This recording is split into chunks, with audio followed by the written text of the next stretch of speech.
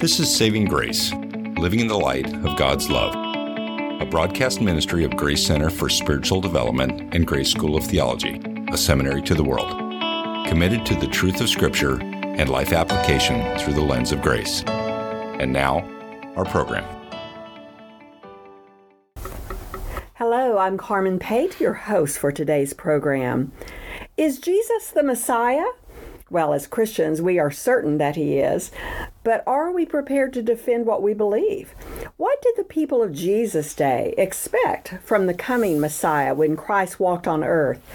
What does that unique role mean to followers today? Well, Mark Ray is back with us to continue our series on the uniqueness of Christ with a look at Christ's unique role as Messiah, the Anointed One. Mark is Vice President of Community Development here at Grace and the Executive Director of the Grace Center for Spiritual Development.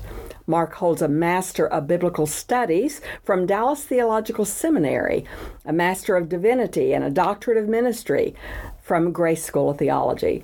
He has served churches as an associate pastor and as a lead pastor, and he served as COO of a major evangelistic ministry.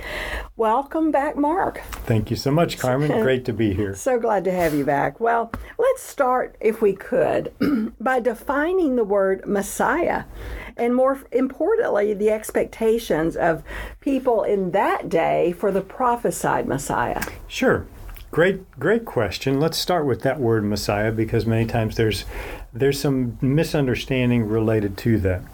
So let me give you Unger's Bible Dictionary, one of the authorities. Okay. Unger's Bible Dictionary defines it this way, as anointed. Very simple phrase, anointed. But when you start looking at Old Testament and New Testament passages, what comes out of it is he's the Mashiach in the Hebrew. He is the Christos in the Greek, or Christ. He's called the seed of Abraham, the son of David, the son of man, my son, my servant by the Father, my chosen one, the branch, the wonderful counselor, the mighty God, the everlasting Father, the Prince of Peace. These are the phrases that surround the statement of Messiah. He is the anointed one, the one we're waiting for, the one we look for. And the expectation, especially for the Jews, the expectation was this is the one who's going to make it all right. Yeah. So make it all good. He is the one that has been prophesied and the one who is to come. Mm-hmm. So in just kind of dropping that down, especially if you look in the Old Testament, you see passages in Genesis, in Deuteronomy, 2 Samuel, multiple messianic psalms in the Psalms, Isaiah, Jeremiah, Daniel, Zechariah, Haggai, Malachi. You get multiple places in the Old Testament that speak of the Messiah. And speak of the Messiah in Jewish and Gentile language. Mm-hmm. So the open door of the Messiah, this was not one little thing that nobody knew. Right. This is a very well-known concept, and the Jews were waiting and looking for God to fulfill that prophetic statement that the Messiah was going to come. Highly anticipated. Highly anticipated. No question about it. Well, and we can relate to the anticipation as we look back for his second coming, his return. So certainly we can certainly understand that. Well, Jesus had conversations daily with the people, the disciples, the Pharisees, the religious authorities, the crowds. He didn't hide the fact that he was the Messiah. In some of the conversations, he was very open about it. So could we look at a few of those examples from Luke, Mark? Sure. Luke unfolds that. Luke talks very specifically about who Jesus is. Probably the most significant passage comes out of Luke chapter 4. Jesus quotes Isaiah 61 in Luke chapter 4. He's in the temple. He goes over, he picks up the scrolls, and he reads this: "The Spirit of the Lord is upon me because he has anointed me." The anointed one. "To preach the gospel to the poor. He has sent me to heal the brokenhearted, to proclaim liberty to the captives, and to recover sight of the blind, to set at liberty those who are oppressed, and to proclaim the acceptable year of the Lord." So great. He's quoted Isaiah. Wonderful. He knows the book of Isaiah. But then he does the most fascinating thing. He rolls up the scroll. He goes to take a seat, and he says to the people in the temple at the time, "Today, this scripture is fulfilled in your hearing." In other words, today, that's me. Yeah. I am the one that you have been looking for since the days of Isaiah. It's me. Nowhere in Scripture do you hear Jesus go, oops, I take that back. No. As a matter of fact, Luke, in a statement to John's disciples, John the Baptist's disciples, he says, You see that I've cured many of infirmities, afflictions, evil spirits, and to many I've given sight to the blind. He talks about it on the road to Emmaus with the two men there. He talks about it to the Samaritan woman. He talks about it multiple times to the disciples. You may have heard in the past, Jesus never claimed to be. Yeah. Well, that's just not true. No. Multiple places did Jesus not only claim it, the important thing is he backed it up. Mm-hmm. Absolutely. So that passage in Isaiah, which really lays out this is who the Messiah is and this is what he's come to do. Yeah. That was Jesus' mission statement. This is his statement of who I am and what I'm going to do. And he takes it directly from Old Testament Scripture. Oh, love it. Well, we talked in earlier programs in the series about the actions of Jesus aligning with who he said he was. That he, like in previous program, the fact that he shared equality with God, and that was a wake-up call to all who heard him. Well, certainly his miraculous deeds, along with Old Testament prophecies, pointed to Christ as Messiah, but tragically the first century Jews missed his significance. How did they miss it, Mark? It's a great question. The best we can decipher is this. They had a specific view out of Old Testament prophecy that the Messiah would come back as a conquering king. The Messiah would show up, descendant of David, the most successful conquering king in the history of Israel. Yes. And he was an offshoot. He's a descendant. We know that from the book of Ruth. He's a descendant. Looking at what their expectation was is that he would come as a conquering king. He would come and remove the oppression that was on the nation and basically restore the nation of Israel to its rightful place. We're number one. We're it. Yeah. What they didn't understand was that the Messiah first had to come as a sacrifice, not as a warrior king, but as a saving servant. He had to come differently. And I've said this on many occasions in the past. They expected him to come conquer their enemies, and he did. But he conquered the enemy of sin. Yeah. That was the oppression that he came to take off of people so that they could have an intimate relationship with God of the universe, which is what God wanted all the way back to the garden from that time on. Yes, he did. So this is what he actually came to do, and the reason they missed it was their expectation was the Messiah would come riding in on a white horse, he would vanquish the enemy and make Israel number one again. Again, what they didn't understand was that he was going to come in as a suffering servant. He was going to vanquish the enemy, death, sin, Satan. He was going to vanquish all of that so that the relationship with the Father would be open and available to all. Yes. The secondary part of that is he is going to come back as that conquering hero at some point in time. On that white horse. Yes, on that white horse. He certainly is. He certainly is. You know, there's so many examples of those who witnessed Christ and claimed that he was the promised Messiah. The apostles, Matthew, John, Luke, they made reference in their books. John made reference to Andrew, Philip, and Nathaniel's first meeting with Christ in John 1, and that's an interesting encounter. Talk about that, if you will. Well, let me first of all say he has made, all of these people have witnessed him, all of these people have talked about the promised Messiah. Yeah. You're missing one great theologian. Do you remember the Christmas story, Charlie Brown and Linus? Yes. I love the fact that Charles Schulz built into this back in the 1960s. What he built into it is, what is Christmas all about? And Linus stands up and quotes Luke chapter 2, this is who he is. Oh, it's a This favorite. is the Savior. So even out of the mouths of babes, we can understand who Christ was and what he came to do.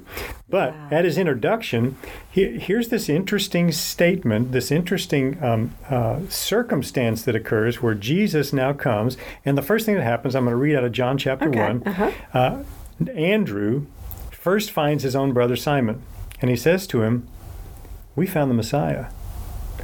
Now, just just stop for a minute and think about what he has just said.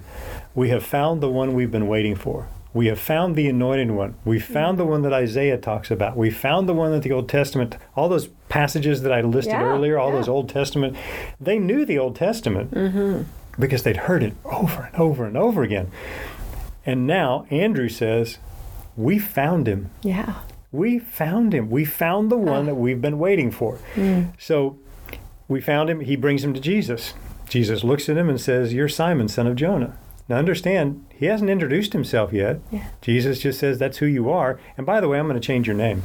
You're going to be called Peter. So we get a name change as his true self. Philip and Nathanael then, the following day, Jesus goes to Galilee. He finds Philip, and he says to him, follow me. Notice that he does. We move from there. Philip was from Bethsaida, the city of Andrew and Peter. Philip finds Nathanael, says to him, we found him of whom Moses and the law and the prophets wrote.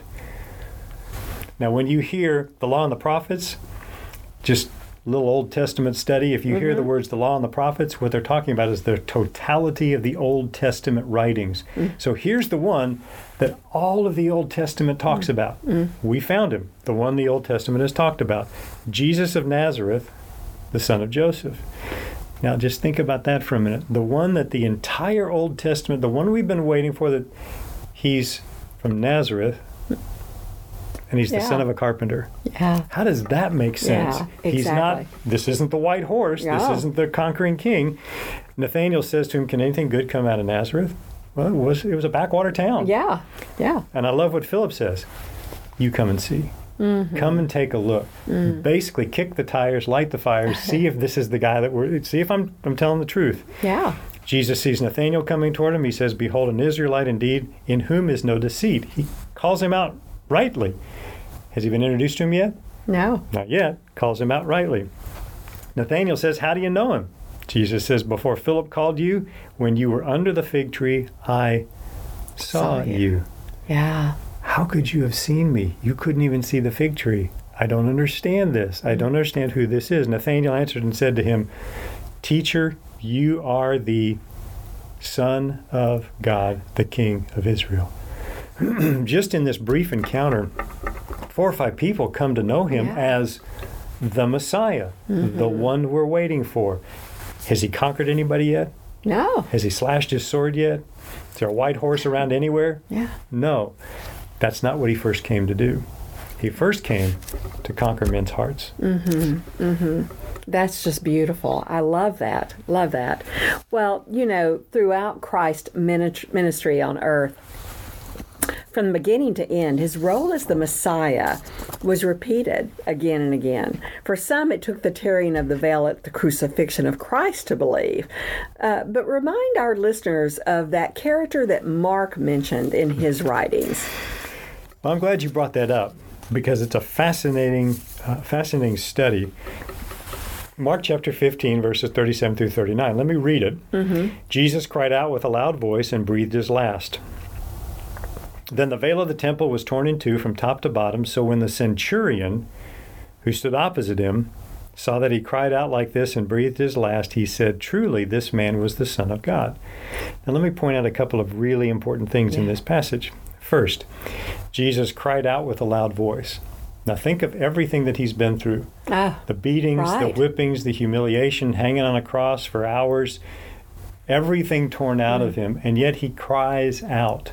That is what you usually saw when somebody was crucified, is they breathe their last and they die. It's a very painful, slow death. Jesus cries out, and in the Greek that really is a triumphant cry. He cries out, and then he breathed his last. Who's in control here? Boy, he gave up his spirit. He breathed his last. He chose the time in which he was to end it. He says it with a loud voice. Veil of the temple torn in two. We talked about that earlier. And it's torn from top to bottom. So when the centurion, now just imagine who the centurion is for a moment. He's been on the hillside. Yeah. He may have followed him all the way up the Via Dolorosa. He may have followed him all the way to the top to Golgotha. He's standing there and he's witnessed everything that's happened. Everything. So here's what he's heard. Father, forgive them, for they don't know what they're doing. He's heard. My God, why have you forsaken me? He's heard. Mary, here's your son. John, here's your mother. He's heard, I'm thirsty. He's heard all of this, and ultimately he hears this. And we don't get it in the Mark passage, but we get it in Luke. He cries out, "It is finished." That's a triumphant cry, and what he's not saying is, my life is over. No. He's saying the work is done. Yes. I have completed what I came to do. What the Father sent him to do. Yes. So we get a centurion. Is he a believer? No. Is he even Jewish? No. He's an innocent bystander who witnesses Christ loving on people and ministering to people from his death cross. Yeah. And he says, that is the Son of God. That's what God should be like. That's who I want to believe in. And I'm putting words in his mouth here, but he doesn't say that. But truly, this man was the Son of God. Truly, this man is exactly who he said he was. Now notice, got a sword anywhere around? Got a white horse anywhere around? No. And yet, by how he treated people from the cross, we get this statement from the centurion, a non-believer who had no reason to believe him at all. And yet how Christ ministered and how he ministers to us today. We get that statement, this is who he was. He is who he said he was. Wow, I love that story. But, we don't want to overlook the spiritual realm in this, because we know Christ was recognized as the Messiah. We all recall the angels' claims at the birth of Christ, but even the demons recognize Jesus as a Messiah. And, that may need clarification, Mark, because it doesn't mean that they believed Jesus for salvation. I've had so many people ask me if that's what it means. I'd love to hear your thoughts on that. My thoughts are exactly what you just expressed. So the demons believed in him. They believed he was the Messiah. What they didn't believe in is the work of Christ and salvation. And as a matter of fact, here's the interesting part. Go all the way back to Genesis 3, where the first time the gospel is presented, Genesis 3:15. Yes. Christ will voluntarily expose his heel, and the serpent will bite his heel. But he will then, by exposing his heel, he will crush the serpent. That phrase, that understanding is that Jesus voluntarily will go to the cross, and by that he will destroy, ultimately he will destroy Satan by his death on the cross. The demons believed he was the Son of God. Satan believed he was the Son of God. Yeah. But that doesn't mean that they believed in what he did and what he would do and in salvation. They knew him to be that. Yes. But knowing and translating to faith in him, completely different story. Yeah. They didn't have faith in him. No. And they didn't see a need for a Savior. And I would even put in this realm, not even seeing the need for a Savior, but being against a Savior. Well, true. We want to control it. We have the power, which is exactly what Satan did. Pride is that's what it does. Cast him out, and it's exactly what it is. I don't need God. I don't need you. I don't need a Savior. Couldn't be more wrong. And so Satan and the demons don't. That whole side of faith holds no water with them, simply because they don't see the need for faith. Yes. Very good explanation.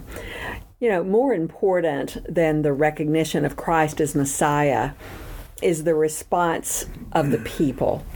Their lives were changed, and they lived like they believed what they had discovered about Jesus. Share a couple of examples, if you will, because I think just the response is something that we really need to apply to our own lives and in our response. Well, it's a great question. Let me kind of walk you through New Testament passages. After Jesus walks on the water, Matthew 14, those who were in the boat came and worshipped him. Yeah. That's transformation. They weren't worshiping him before. They're now worshiping him. Truly, you're the Son of God. Boy, does that sound familiar.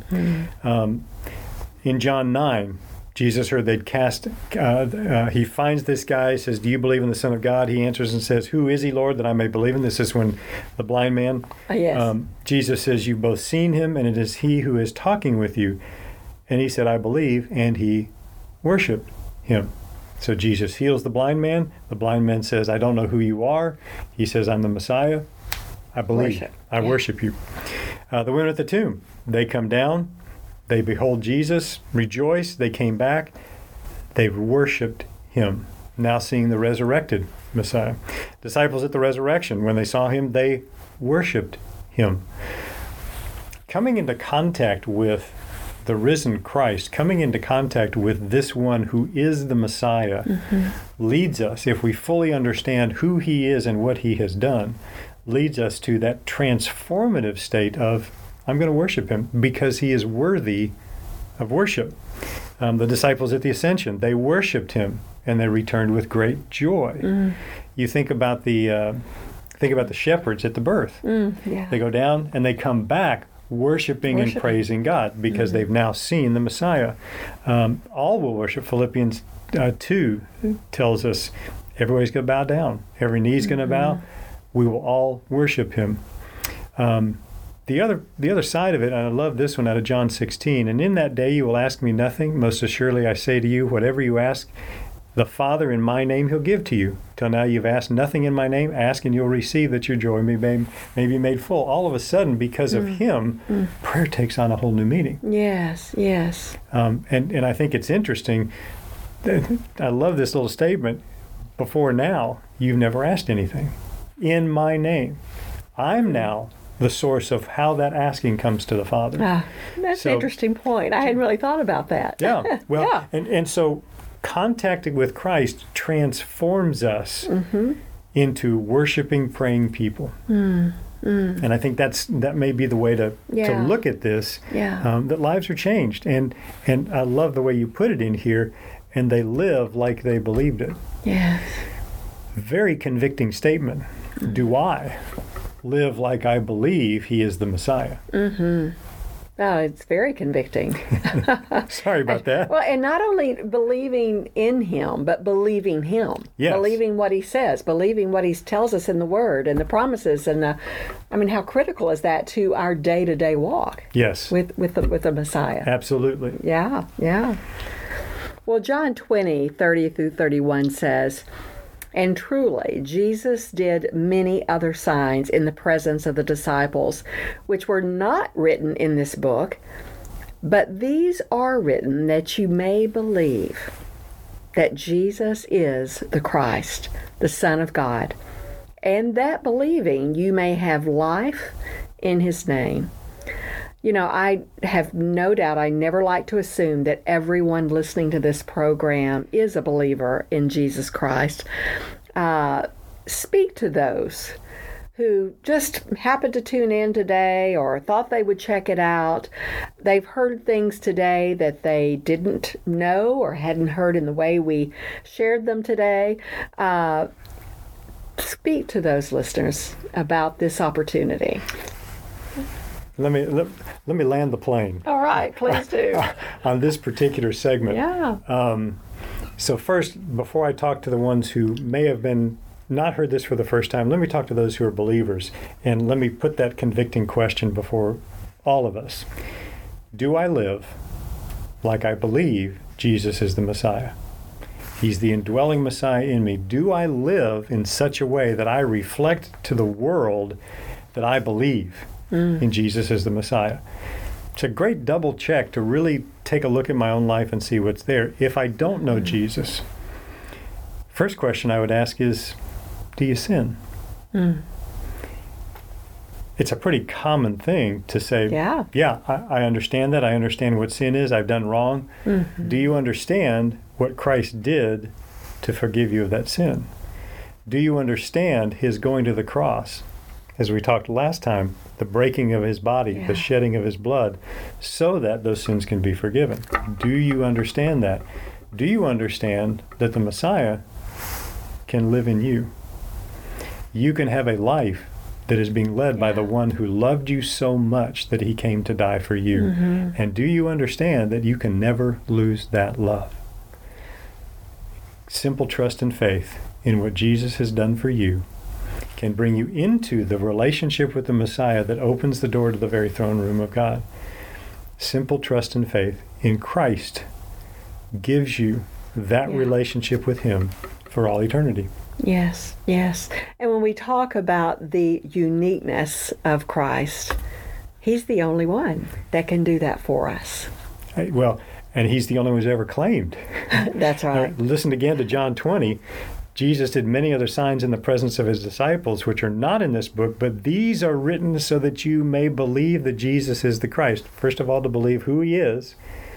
He is who he said he is, the Son of God, and that by believing you may have life in his name. The second part of that is not only saying he is who he said he is, but he did what he said he was going to do.